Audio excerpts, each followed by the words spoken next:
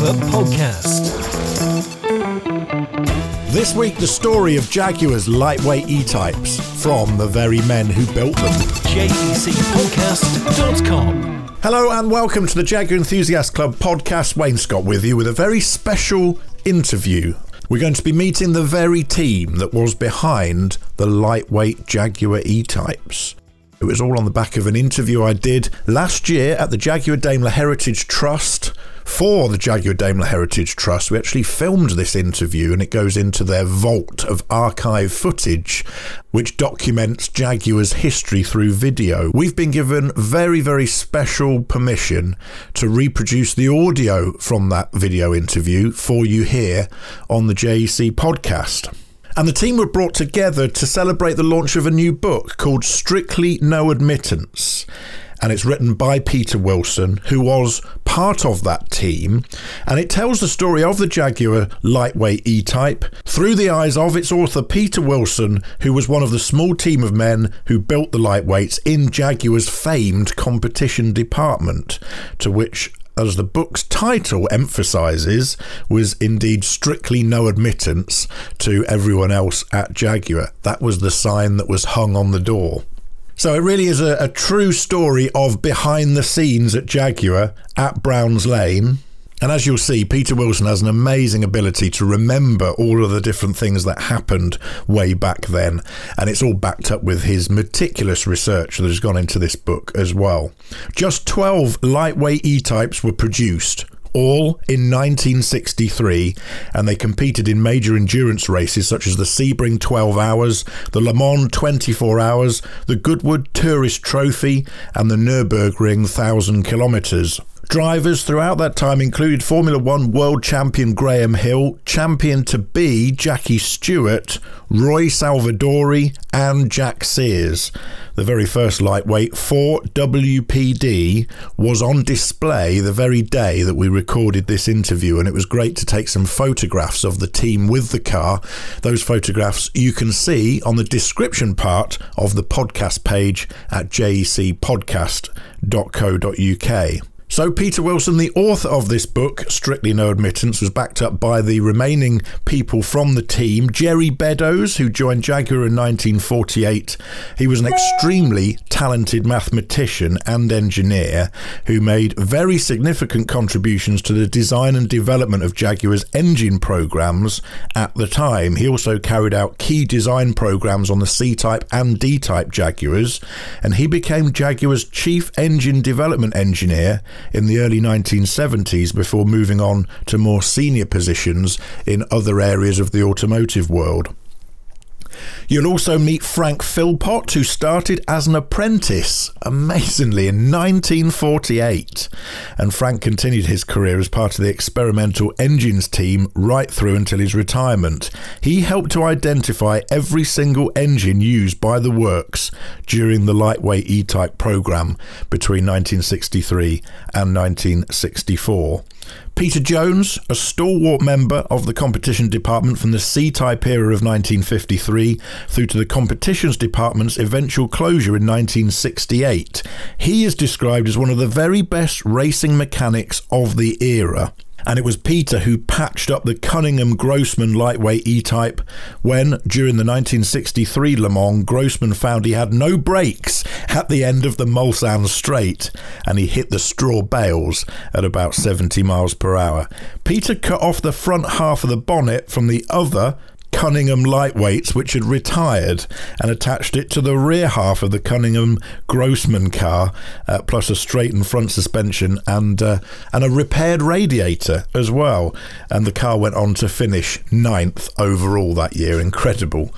Brian Martin is also on this interview, and he was an enthusiastic experimental department vehicle electrician who was responsible for all wiring and associated electrical work on the cars built by the competition department, not only for the lightweight E-Type but also the one-off XJ13 Le Mans prototype, of course, that lives to this day at Jaguar Daimler Heritage Trust.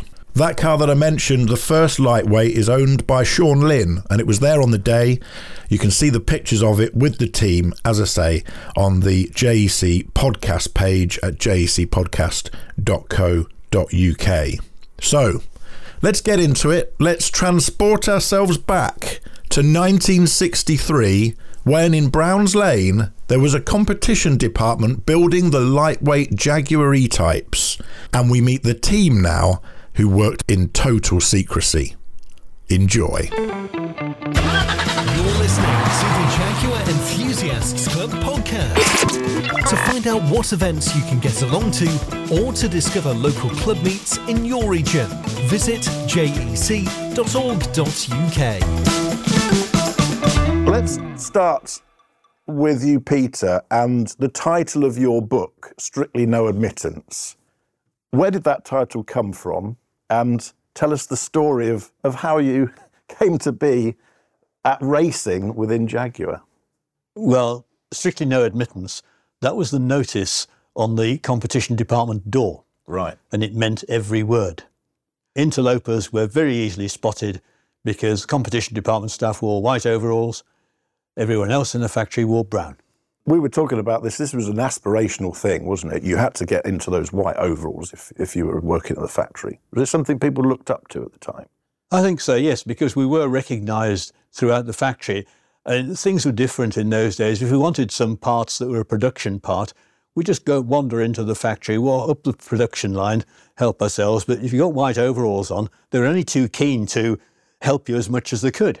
There's only that department and the painters, general painters in the buildings who wore white overalls. Right.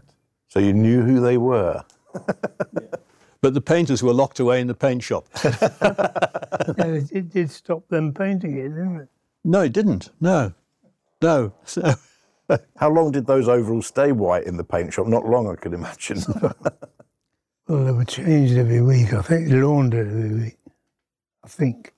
They got a few stains on it in the competition department. oh yeah, the worst bit was, of course, you leant against the ramp. Yes, that's right. And you had what was called the tiger stripes up your back because it was it was a screw ramp. The screws were well greased. And if you leant back, then you got this sort of a tiger stripe effect on the back of your overalls. And of course, you were very smart in those days, weren't you? Because not only did you have the white overalls on, but you also wore them with a tie, I noticed. Yeah, most people wore collar and tie. Yeah. Not surprising. Yeah, it was that was the dress of the day. Yes, it was. Nothing to do with health and safety, because that would stop that today, getting dragged into machines by your tie. It was more about the etiquette and making sure that you represented Jaguar. Health and safety, what was that? What was that? Yes. It was called common sense and don't do anything silly. Yes.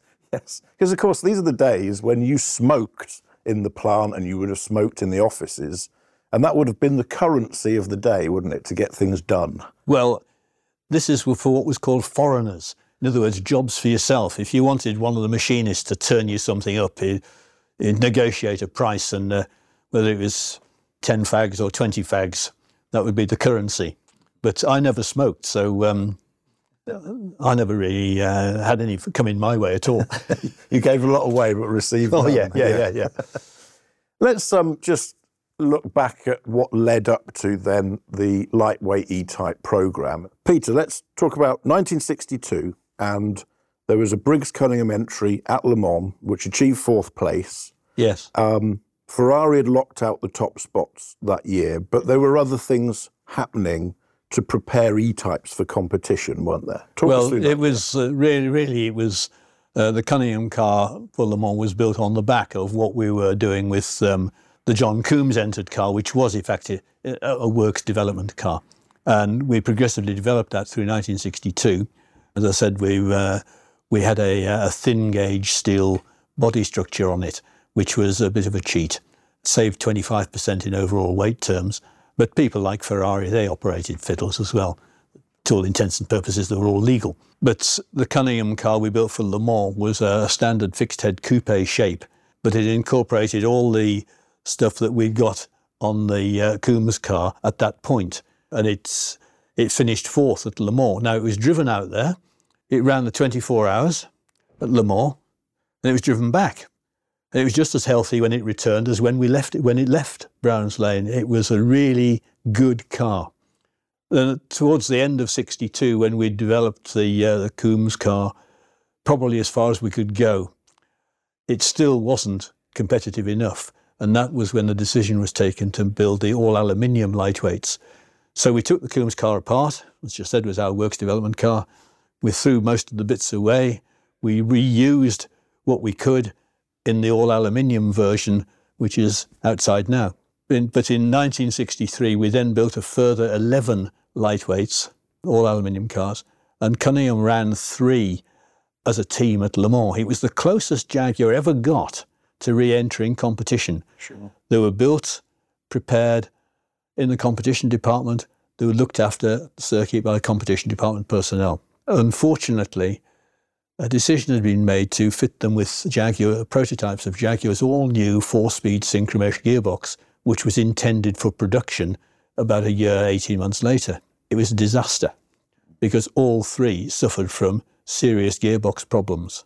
And one eventually finished 9th.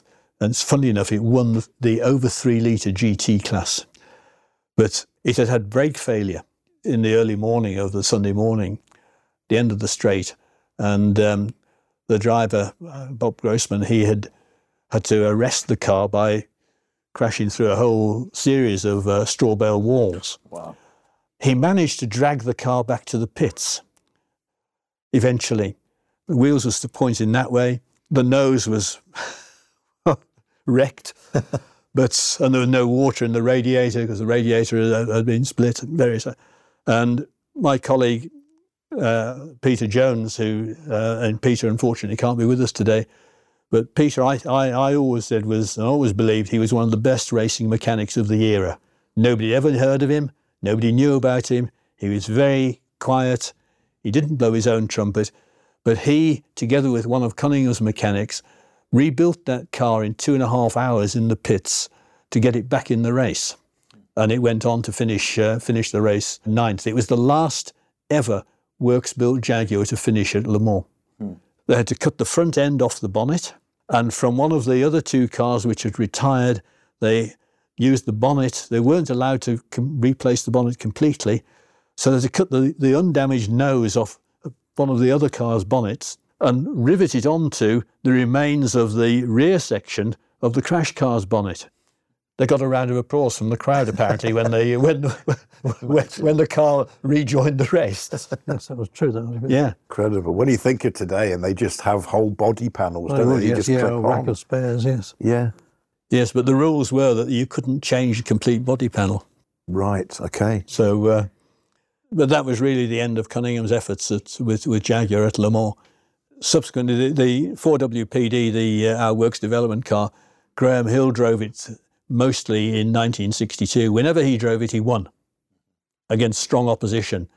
And we'd got the lightweight was on top of the Ferrari GTOs, but nothing stands still in racing. And gradually, as the season wore on, Ferrari got the upper hand again. Yeah. For 1964, we further developed 4WPD by lowering it 1.5 inches, wider wheels, various other things. But really, by 1964, the era of the front-engine GT car was over. Sure. And we parted with the car. Coombs had it back. Don't know what the financial arrangements was, but he had it back at the end of the 1964, and he sold it on. Well, it's amazing when I look at it now, how small it looks. A lot of those light alloy E-types look small. The same size, but... So many cars from that era now look small. They don't do, they? yeah. Neat. And So narrow as well. Yeah. Width-wise. From a body point of view, it's quite a nervous car to send out onto a racetrack because there are hugely complex, to someone like me looking at that body, hugely complex curves to repair in a motorsport situation. Was that your worry as a body guy? Well, I never got to repair many of them, actually, to be honest. We were building them up and making parts of the car, hardtops and seats and various other issues. But I think what Peter Jones did was just demonstrate what racing mechanics had to do then. Yeah. It was improvising. And it's interesting to hear you talk about... It's a different scene now because these days, you look at Formula One, I think it's modern-day stock car racing. Absolutely. There was none of this barging and bumping and boring. Very close racing, yes, but they didn't run into each other. It wasn't a stock car race. Unfortunately, that's what racing's turned into these days. They use them as battering rams. I think To answer your first question about the Ferrari versus the E-Type, I can never quite understand. The really successful Ferrari was the Marino concessionaire's car, which was often driven by Mike Parks and Graham Hill, wasn't it? Yeah, he drove it on occasions, yes, yeah. I could never understand how Ferrari managed to get a cart-strung, solid axle car to handle so well. And I can only think it must have been weight distribution with the gearbox at the back and lightweight V12 at the front. It was a driver's delight. But a good Ferrari would see off a good E-Type. Oh, yeah. Generally speaking. Yeah. Is it true that John Coombs had a 250 GTO and lent it to Malcolm yes. Fair? Well, yes, he had, because he turned up, he was at Brands Hatch in 1962, and we were running the E-Type, and I was there with Peter Jones, and Salvadori was a bit of a joke. He liked to wind up his friends, in inverted commas, to try and sort of unsettle them. We were standing waiting for practice to commence, and the E-Type was there. Coombs had got this GTO, white one, and Salvadori was driving it, and Salvadori said to Hill, we overheard him say to Hill, you want to get yourself a proper car to drive, none of this stuff here, you see. And Hill says, I'll show the bugger. And he promptly went out and put in practice laps faster than Salvadori. So Roy Salvadori's attempt to unsettle him worked against him. But the Coombs car, our man Mike McDowell, who was as I mentioned earlier, was the front of house man in the service department, who faced off to customers who wanted to race in club events, their cars, etc. He was offered the job of general manager of Coombs' organisation by Coombs himself. He thought he recognised a good man when he saw one. So he went off there, and some arrangement was struck whereby we had the Coombs car the Coombs Ferrari for examination. Right. We had it for quite a few weeks. And took it apart. We took it apart. And I remember Bill Haynes coming into the shop one day, and he was looking at it, and Bob Penny was standing by the car, and he says, Haynes says, Penny, he says, I think you should start taking the engine out of this. And that was it. See, the engineering director, he'd come and talk to people on the shop floor. He hadn't mentioned it to Phil. Anyway, all right, get started. Give the engine to the experimental engine section. Put on the test bed. And they used the car exhaust system. And Jim ran it in his test bed. And they had the car exhaust draped either side of because it's V engine, V2, either side of the test bed and everything else. And this thing, the exhaust system glowed red hot when it was running at full chat. And they had these beautiful made by Snap, exhaust extractors on the ends of the Ferrari tailpipes, chrome plated. When we had the exhaust system back from Frank's lot, they were the colour of your jacket, a dull. And somebody said, if you polish them, you can polish the blue out. Well, that didn't work. Meantime, while they had the engine next door on the test bed, Coombs arrived with Lofty England and Lofty brought him in, and here's his car, to see his car, and he's in bits. He went ballistic, and stormed off.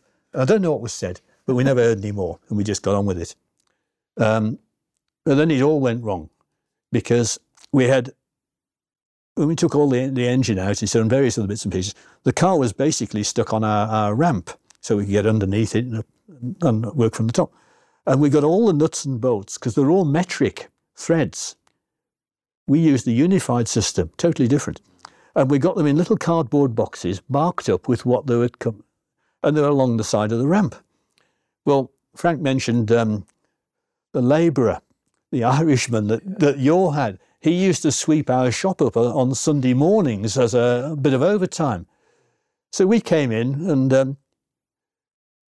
they said, hang on, where's all the boxes? Gone. He'd only swept them up and chucked them away. So we'd got this car in bits. We hadn't got any nuts and bolts that would, of the same thread size or diameter. The lot, it was a panic. Phil Weaver spent hours on the phone to various motor factors in Birmingham trying to source. Do you have a bolt kit for a GTO, please? Yeah. Well, we're to measure up every one. Yeah, we need it this long. This is the thread formula. And Peter Jones, my colleague, says, when I was in the army, he says, Centurion tanks used to use a side valve Morris 8 engine as an auxiliary power unit. Phil says, don't it? Gets on to Morris engines up on the other side of Coventry. A guy called Jack Goffin. Hey, you still make it? Yeah, we do. Phil gives me a list, and I go up there, and we sort of do a bit of a picking. What's on the list? Yes. So managed to get about 30% of what we wanted that way. The rest Phil sourced through various motor factors in Birmingham, and what we couldn't find, Bill Cassidy in the experimental machine shop had to make. Wow. So we eventually got it back together. Now, we joked that invariably, if we had a car from somebody else, there was this little guy called Sod, he of Sod's Law, used to sit on our shoulders, and this was one of the occasions. But it was important work, wasn't it? Because I know from seeing drawings of the time and photographs that you really did go to town as well on working out how the air flowed over the two cars as a comparison. Yes. And there was the little bits of cotton wool taped all over it. And Malcolm Sayer got a little bit sort of obsessed with drag and the airflow, didn't he? But Malcolm did as far as the GTO is concerned, he had it in the wind tunnel at Myra. And some of the air scoops that were facing forward with Ferrari's aerodynamics, I don't think it was a bit so, yeah, we'll do this, we'll do that. Malcolm found that rather than air going in, it was coming out. All right. But there was a strange thing, because when we gave Coombs's car back, it had been reported over the years that we'd had the car, etc. Coombs denied it to his dying day. Really? And the only conclusion I came to as a result, it's recorded in the book here, was that I think perhaps it wasn't his. Because the Ferrari importer was Maranello Concessionaires. Now, somebody said, Coombs just went out and bought a GTO. Well, of course, there's in every showroom in creation, aren't there?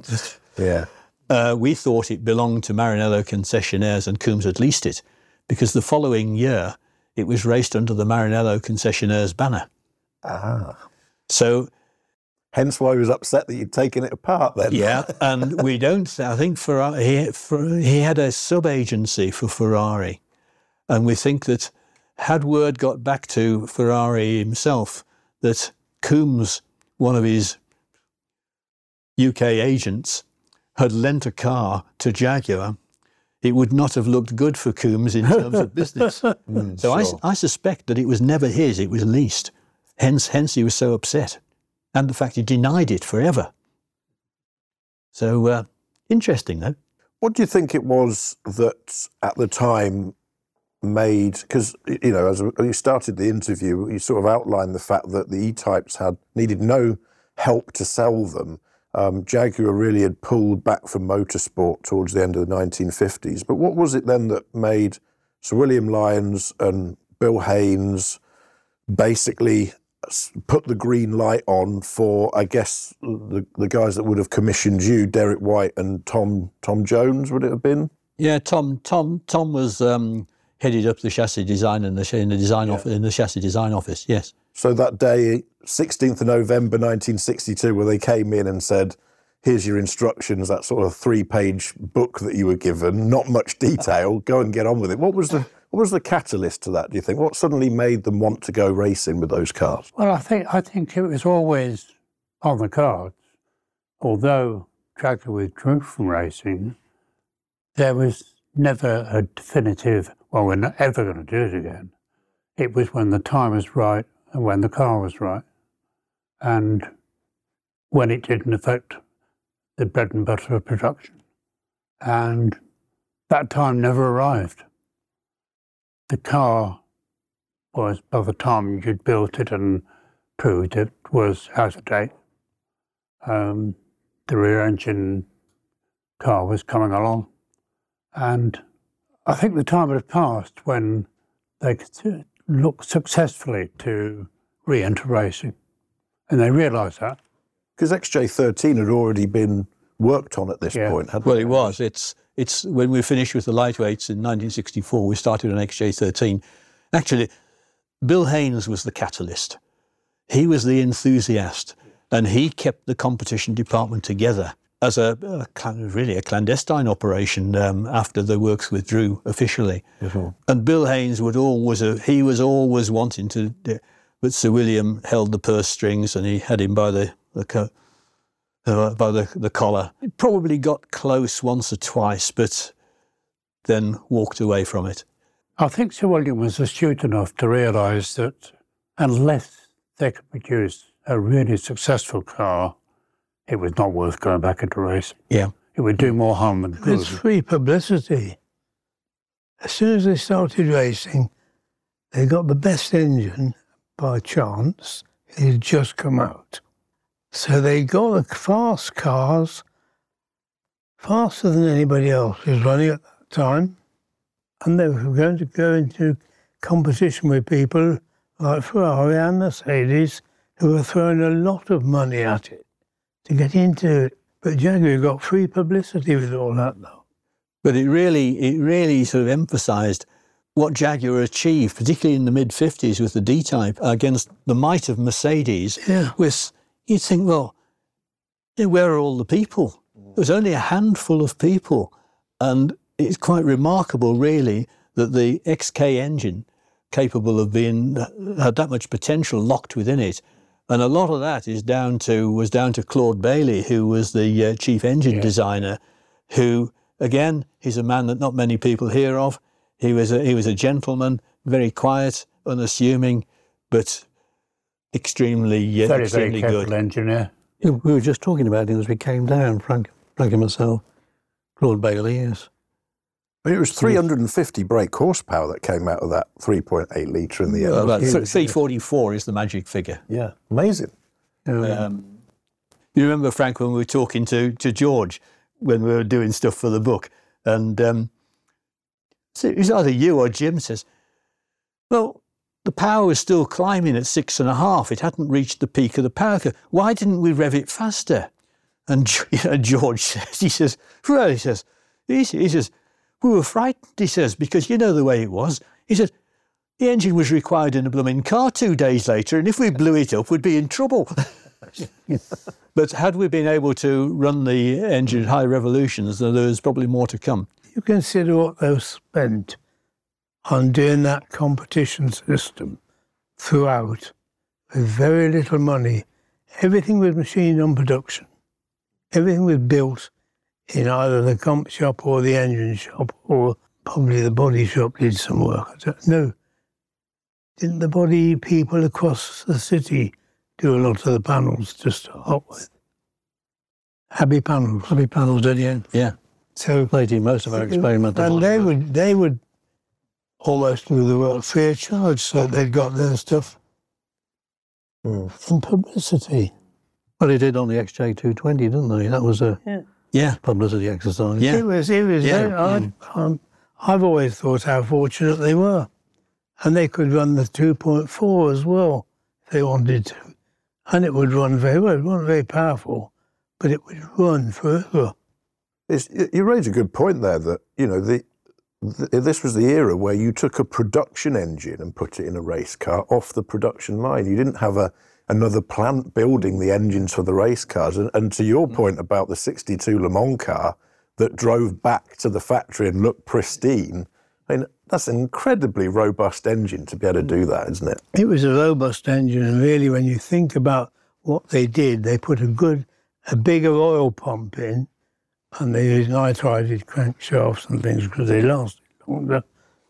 And the bearings would have been capable of more heat, all that sort of thing. But the water pumps, they're all standard. The cylinder head castings at that time would have been standard. They then got that wide-angle head. That was the first sort of big move. No, it was a brilliant. I don't think it was just fortunate. I think Haynes did a good job in convincing Sir William that we could get the performance. Mm-hmm. I think that's the amazing thing about the XK engine. For, if you look at its history, it's basically a 1930s design block with an aluminium head, twin overhead cam. Nobody was producing a twin overhead cam engine for production at the time. Nobody else in the world. It was just too expensive, too complicated.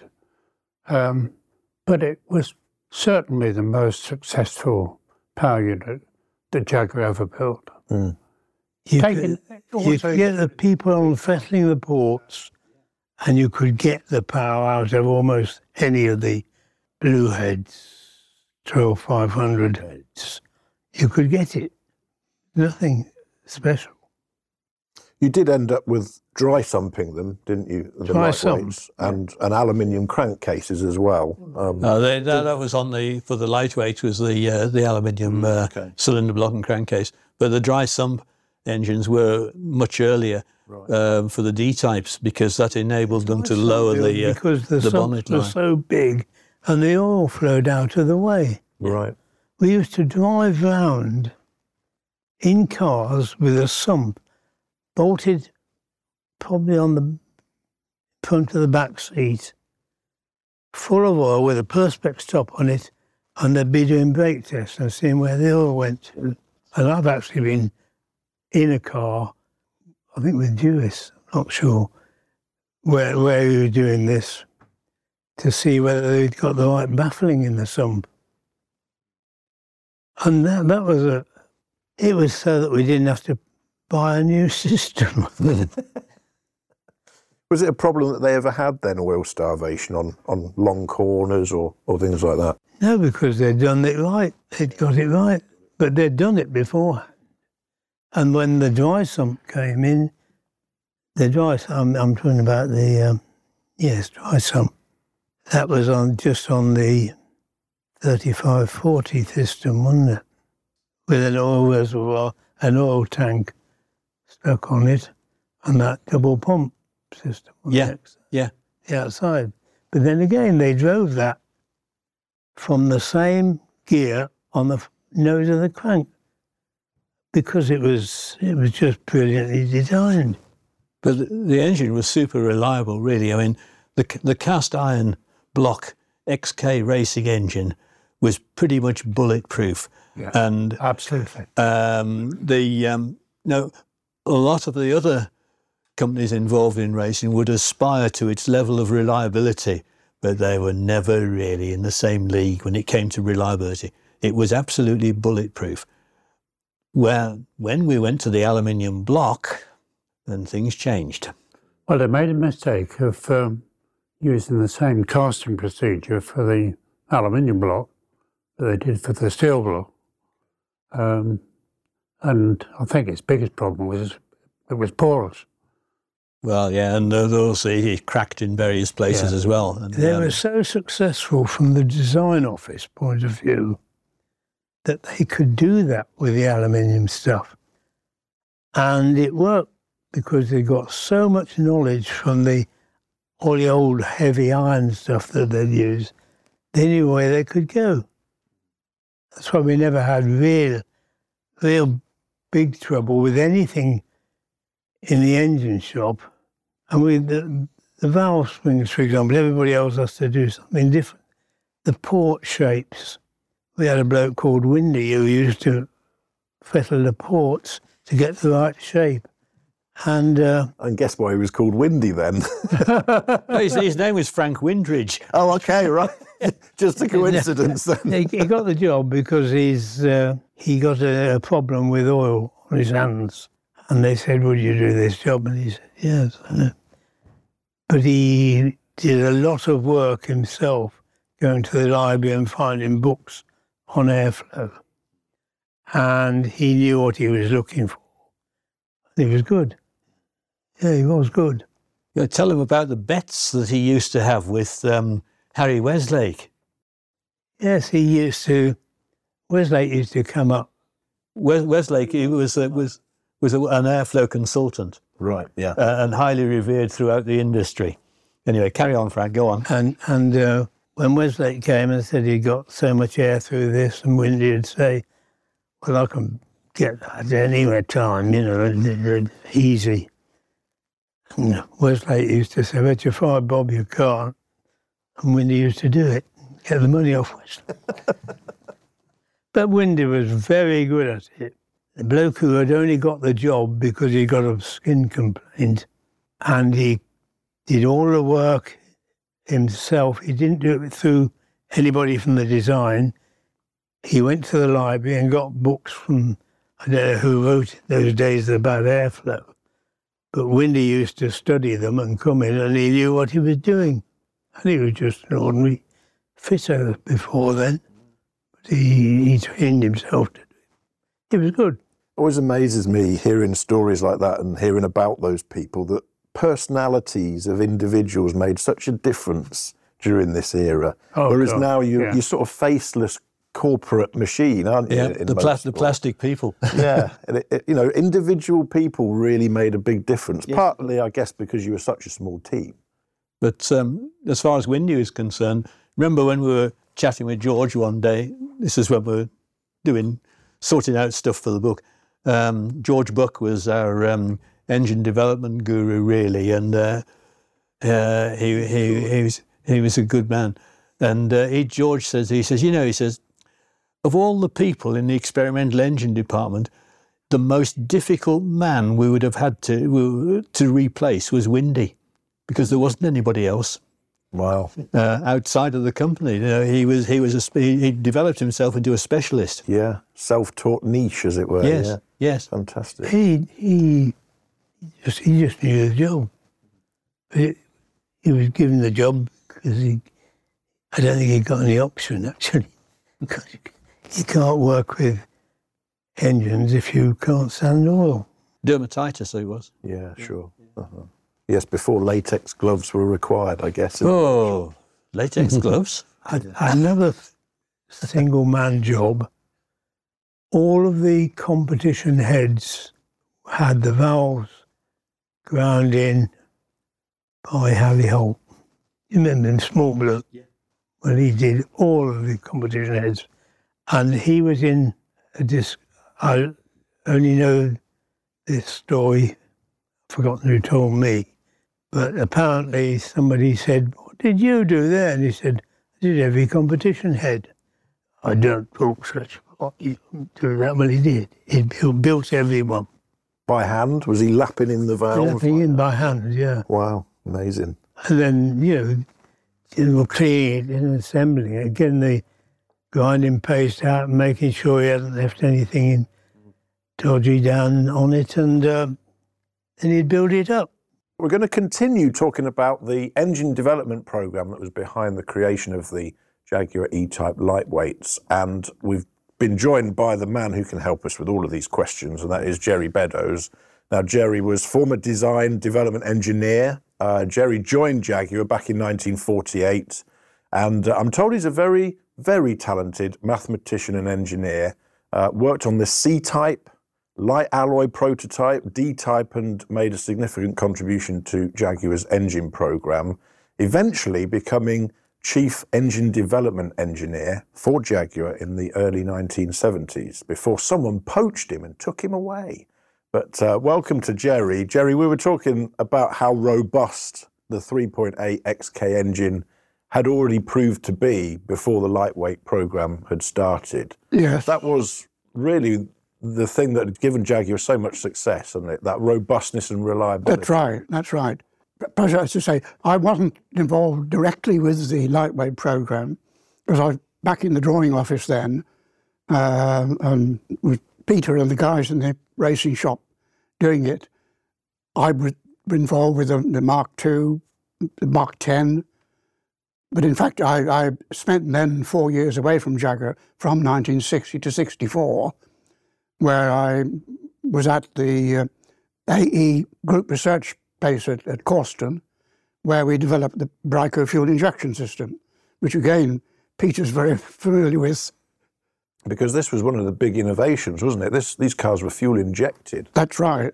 Well, the very first, I think I drew the drive to the very first experiment with fuel injection, which was a SU project using an American fuel injection system, which was a swatch plate system, pistons actually around a cylinder with an angled plate against them, and the angle of the plate varied the fuel, varied the stroke, so it varied the fuel, and it was mounted on top of one of the camshafts.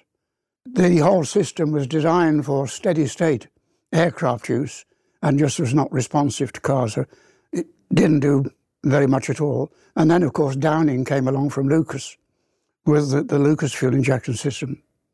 And was getting fuel in that engine in a race situation a problem then? Was it starved without fuel injection? Well, no, but if you have fuel injection, you can then have a much bigger throat in the air intake and get much freer air motion, and you get perfectly even fuel distribution.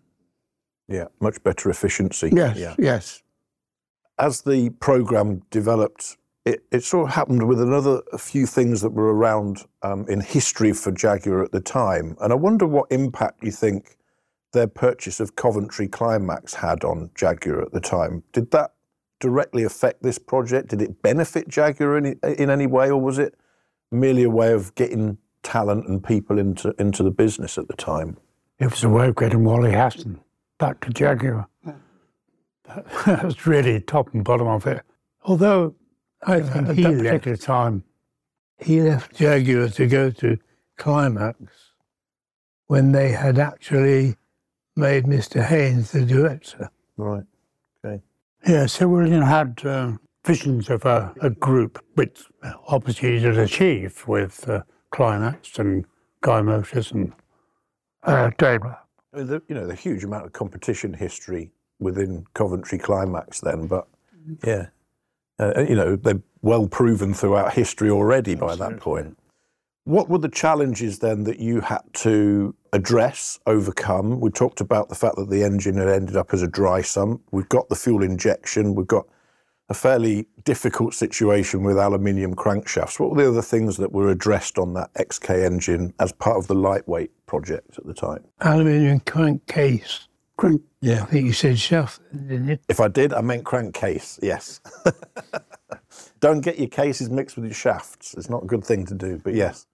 There was an Achilles heel with the lightweight, which we discovered in 1964, because towards the middle of 63, we were handicapped. The cars were handicapped by the 4-speed, non-synchronized first gear Jaguar gearbox, which was ancient, and really all the serious opposition ran 5-speed gearboxes. And we looked to see what was what. As usual, Jaguar, there's not a lot of money around. And the only possibility was a ZF gearbox, which cost £125 each, I discovered, Gerry. Yeah, but that was a lot of money then. It was. Yeah, we engineered this into the lightweights, hoping it would give us a little bit more of a competitive advantage. But it didn't, because unfortunately, and it was very heavy. And the way the Jaguar engine was mounted, there was 2 mounts at the front of the cylinder block. Then there was like a steady mounting above the gearbox. It was and bell housing area, and then the third main mounting was in fact the rear of the gearbox. The ZF gearbox, the 5-speed gearbox, was much longer than the Jaguar one, and it was made worse by the fact that the input shaft for the ZF box was extremely long, and we had to put a 3-inch thick adapter plate between the bell housing and the gearbox to accommodate the length of the gearbox input shaft. Couldn't afford to have a new one made, or a shorter one. So you'd got the engine suspended here and here. It had a tendency to do this. It was called engine bending in later life. When the Lindner car went to Le Mans in 1964, it uncovered a whole sort of a can of worms, really, because the car retired midway through the race with water loss. Now, it was thought that the cylinder head joint had gone. Bob Penny and Frank Rainbow changed the head in the pits during the race, and it was all right for a little bit longer, but you had to run something like 30 laps at Le Mans. The regulations said you had to run 30 laps before you could replace any fluids. Well, it was running on the very dregs of water at the end of it, and it's ran out of water, and that was the end of it. So we had the car back, and then we discovered what the problem was. It wasn't the head gasket at all. With the way that the engine and gearbox were flexing like that, it had broken the back of the cylinder block and cracked through the water jacket, let the water out. And this became a characteristic of all of the lightweights fitted with the ZF gearbox. And that was the Achilles heel. So it did us no favours, the ZF gearbox, in any shape or form. This was a 5-speed box. Yes, it was, yes. In fact, it was the same box as Aston Martin used as a production on their production cars. It was sort of commercially available. The other interesting thing is that ZF would not give Jaguar a workshop manual or any detailed drawings of it, because they were obtained through a ZF's concessionaire who was based down in London. It was a bit of a strange arrangement, really. Couldn't go direct to ZF. You had to go to this guy in London who was the UK concessionaire for ZF products. Yeah, it was a development idea that didn't work and resulted in a lot of problems from the aluminium blocks point of view. And were there plans at that point to almost, I guess, try it out on those lightweights in order to put it into production at the time? No. It was just a means of getting a 5-speed gearbox. Of course, you didn't run cooling fans when racing either, would you, at that point? No, totally unnecessary. So that water would have been lost fairly quickly when it was still in the pits, yeah. Well, it's, once if you've got a crack in the cylinder block, it's very difficult to keep it in. Yeah. And production radiators, I think, I noticed as well. There were no special racing radiators that you used for cooling the cars, is that right?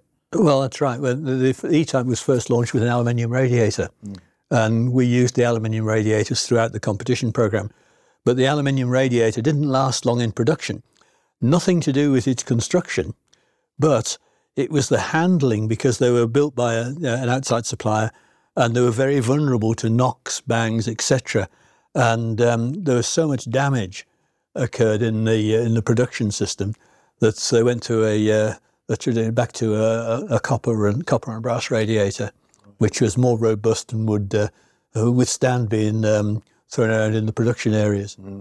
Incredibly ahead of its time in that respect. It's a shame, really, that it was such short-lived component, because, of course, aluminium radiators are everywhere now. Well, they are now, but see, they were in the infancy then. Yeah. And what about the further down the drivetrain then? What was happening with the rear axle on the car? And where did the development come from that? Was that based on what you'd already used in the Coombs car before? Well, and basically it was the production independent rear suspension unit that was really, I think it was Bob Knight that was really instrumental in that, wasn't it, Gerry? Yes, he was. Yes, he was. The only thing that we did was to, because we'd fitted bigger brakes, we had to make some modification to the actual carrier subframe. But we did look at using an aluminium casting for the differential housing. Oh, right, yes. But it didn't work really, because it was mainly, it used to get very hot. The seals and the bearing didn't sort of, the expansion, etc. It didn't. We only ran one car, and that was not in any race situation. And so we gave up on the aluminium casting for the differential housing. Well, it was an incredible achievement that through the lightweight E-Types, you managed to shave off, I think, 250 pounds of weight off of the road car's weight, and you'd become 100 pounds lighter than those Ferrari 250 GTOs we were talking about. Are those figures just about right? Just about right, except that we shaved off more than 250 pounds from the road car. The road car, if you look at the publicity info, it says it was around 2,200 weights for the road car. The reality was it was nearer 24. Right. It's about 100 weight of underseal. Yes. And it was the same with the engine power as well, Gerry. Remember, 265 was quoted. Yes. If you were lucky with open intake on the test bed, if you could get about 230. Yes. But Frank used to draw the graphs. So you can blame Frank. Give you what you wanted. That's it. How much do you want? Yeah. Another 10, here you are. But everybody was in the same game. I mean, if you believed everything that Ferrari said, then best of luck. Well, it was an amazing, just looking at the car out there now, it's an amazing achievement to have taken such, a thin alloy. I think it was NS4 is the technical term for the metal that was used. Is that right? Yeah, it was a half-hard aluminium. It had some magnesium content as well. But as far as that car was concerned, we had the first monocoque. It was put together in the production assembly jig, roughly. Then it went to Abbey Panels, and they completed all the welding on it. And we had it back, and it came and it was put on our shop floor. And we looked at it. Bob Blake looked at it with complete disgust, and it had all the rigidity of a wet bus ticket. And there was an awful lot of stiffening and additional structural stuff put into the thing, mainly devised by Bob Blake and Phil Weaver. I remember Bob doing a lot of welding. Oh, yes. Yeah. Aluminium welding was not the known thing then, not on thin metal like that anyway. A lot of it was argon arcs, and we managed to acquire an argon arc set. Now, there was even that was a bit of a fiddle, because the production cylinder heads were aluminium. Well, occasionally, probably more than occasionally, there were machining errors in production, which meant that the head was effectively scrap. But it could be recovered by building it up with argon arc welding and then remachined. And we wanted this argon arc welding set, but Phil Weaver discovered that over in the machine shop, Jack Beardsley had got an argon arc set to recover damaged production heads.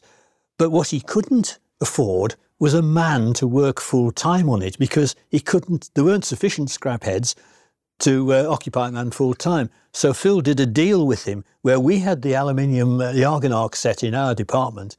And the deal was that they would send over scrap heads that needed rework on an as and when basis. Phil delegated one of our men, Gordon Gardner, to this job.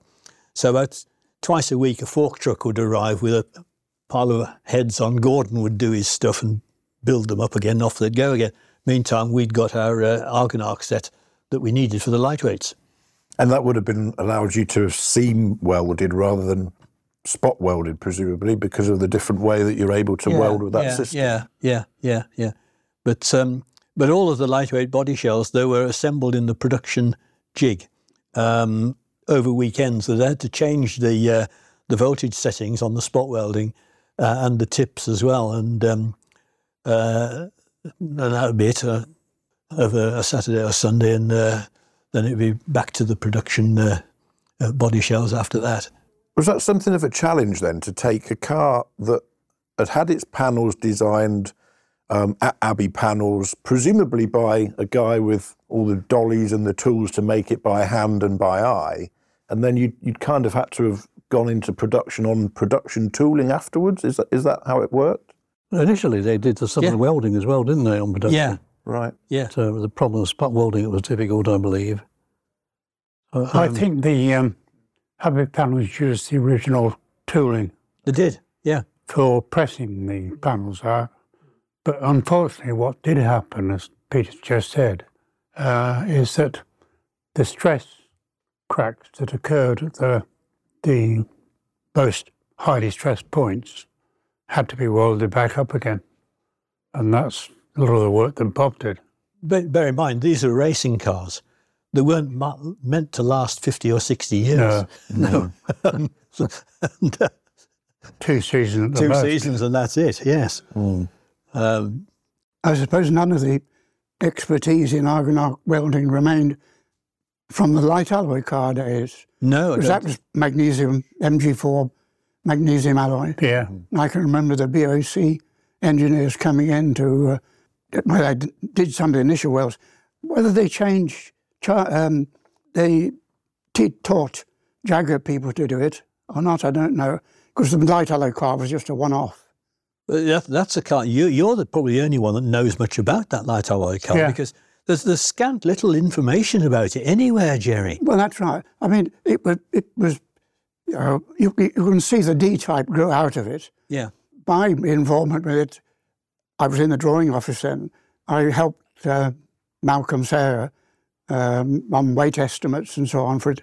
Because my job was, in fact, to design the front suspension and calculate thinner sections, because the XK120 front suspension was inherited from the Mark V. Yeah. And it was massive for a sports car, and I never saw a weight comparison. I think the front suspension on the light alloy car, which then went into the D-type, then to the E-type, and then to the XJ13, in fact. The light alloy cars, you can't find anything in the archive about it at all. No, I only got a couple of photos of the exterior. Yeah. The one where Norman Dewis did that speed run with it. 117. The bubble, yes. That's right. Yes. 170.1, I think it was. Clamped under a plastic ball. Yes. Yeah. Yes. And sat on a cushion to keep him down, presumably, as well. I'm surprised that some of the drawings, which must have been in the drawing office files, didn't get transferred into the archive. Well, I think a lot of them went missing. Did they? Yeah. Did they? Yeah. I think the other thing was in the archive, I don't think really, and it was a bit of an ad hoc sort of thing, they were piled into, do you remember the shooting range at Browns Lane? Yes. Well, apparently they were piled into there. All stuff was just tossed into there. Nobody in particular, as I got... There was no interest in heritage at all. But there was no interest in filing any documents. No. I mean, I, in the drawing office, I used to get involved in everything from suspension, springs, valve springs, cams, even counterbalance springs for the XK150 drop head. But all you did was more often than not, the paper you had to write on was torn up advertising material. Really? I mean, there weren't loose leaf pads or anything like that. There was no filing system for it all. So you're right, it just disappeared. Yeah. Well, it's funny you should say that, Gerry, because when I did the XJ13 book, and I scoured the archive for stuff, and you're absolutely right. And a lot of Derek White's sketches, they're sort of just hand-written sketches, and they're on torn-up bits of paper. Yes. And you turn over and you say it's an advertising thing. Right. I mean, that's right. And that's how, and we really spent money big time at Jaguar. Oh, Sir William didn't waste money. It's amazing. When I started in engine development in 1951, just a month after my 20th birthday, there were four of us there. Jack Emerson, who was Chief Development Engineer, and Fred Keatley, who was the tester, and Jim Eastick, who was, I think in those days it was called an improver. It was a kind of apprenticeship. It was an improver, yeah. And me. And we were in this corrugated asbestos shed. Mostly the engines ran with the car system, and so that was draped across the floor, and somebody had kicked a hole in the bottom of the asbestos paddle, and the exhaust stuck outside. Petrol feed to the engines was from an actual car fuel tank up on wall brackets, right up. So you had to go up steps to fill it from a jerry can. Because the engines were not dry sump, you had no means of cooling the sump. So there was a U-section pipe with lots of little holes drilled in it, just connected to the water mains that sprayed cold water under the sump. It's amazing to you describe that, because not a few miles down the road from here at Ryton, there's Jaguar Classic, who of course are remaking the lightweights. Yes. And if you look at the facilities they've got there to build those cars, it's just nothing like the shed you've just described, is nothing it? At all. No. I can remember one instance, I only spent just under a year with Jack Emerson, but we were developing an alcohol fuel engine and trying to run it up to ever higher speeds. And as I found out later, much over 6.5, the XK crank just is twisting so much, everything shakes to pieces. But we're trying to run this engine up there. And in those days, we had a metallastic crankshaft damper, which had a cast iron inertia ring with bonded rubber onto a plate to which is attached to the front of the crank. Well, at very high revs, that was absorbing so much energy in the rubber, it melted. And this spinning cast iron wheel dropped on the floor, shot through the sheets of asbestos that were beside, and stood in the corner of the test house, jumping up against the wall like this, sparking. Smouldering away. Good grief. That's incredible amounts of energy, isn't it? To heat something up like that from a vibration. Amazing. And of course, these are all the things you were testing to try and get around these issues before these cars hit the track. That's right. Well, I don't think the alcohol-fueled engine ever ran in a car. But after 10 months there, I was a graduate member of the IMechE, and to get full membership, you had to have done a tour around the factory. So I got there with the help of Joe Barker, the apprentice supervisor, got Bill Haynes to agree to me moving around the factory.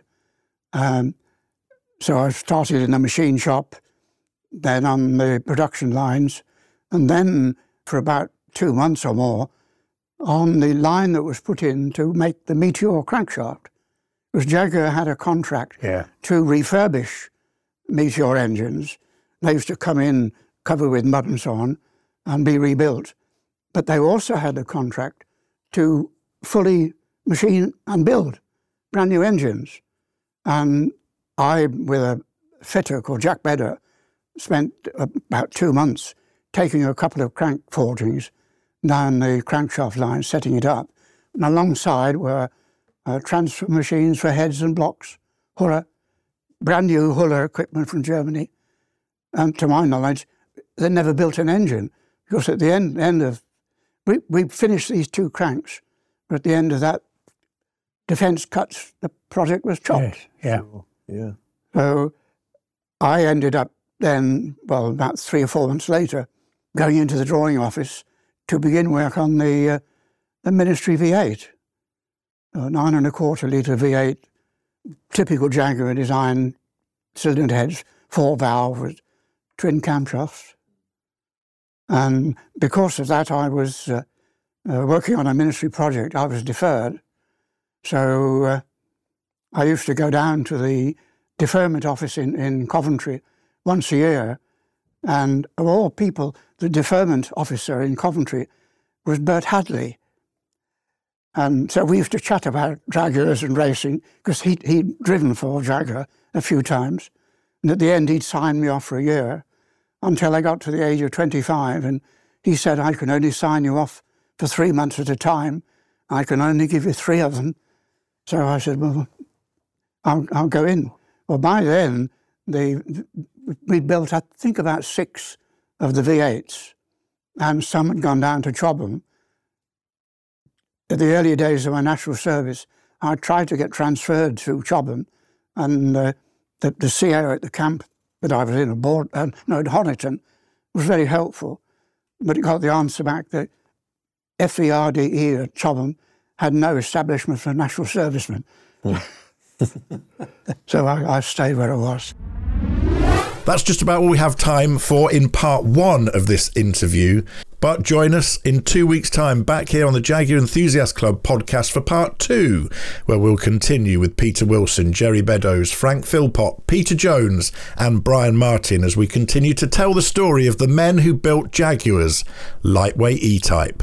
A huge thanks, as ever, to the Jaguar Daimler Heritage Trust for giving us permission to reproduce the audio from this interview. And of course, until next time, enjoy your Jaguars.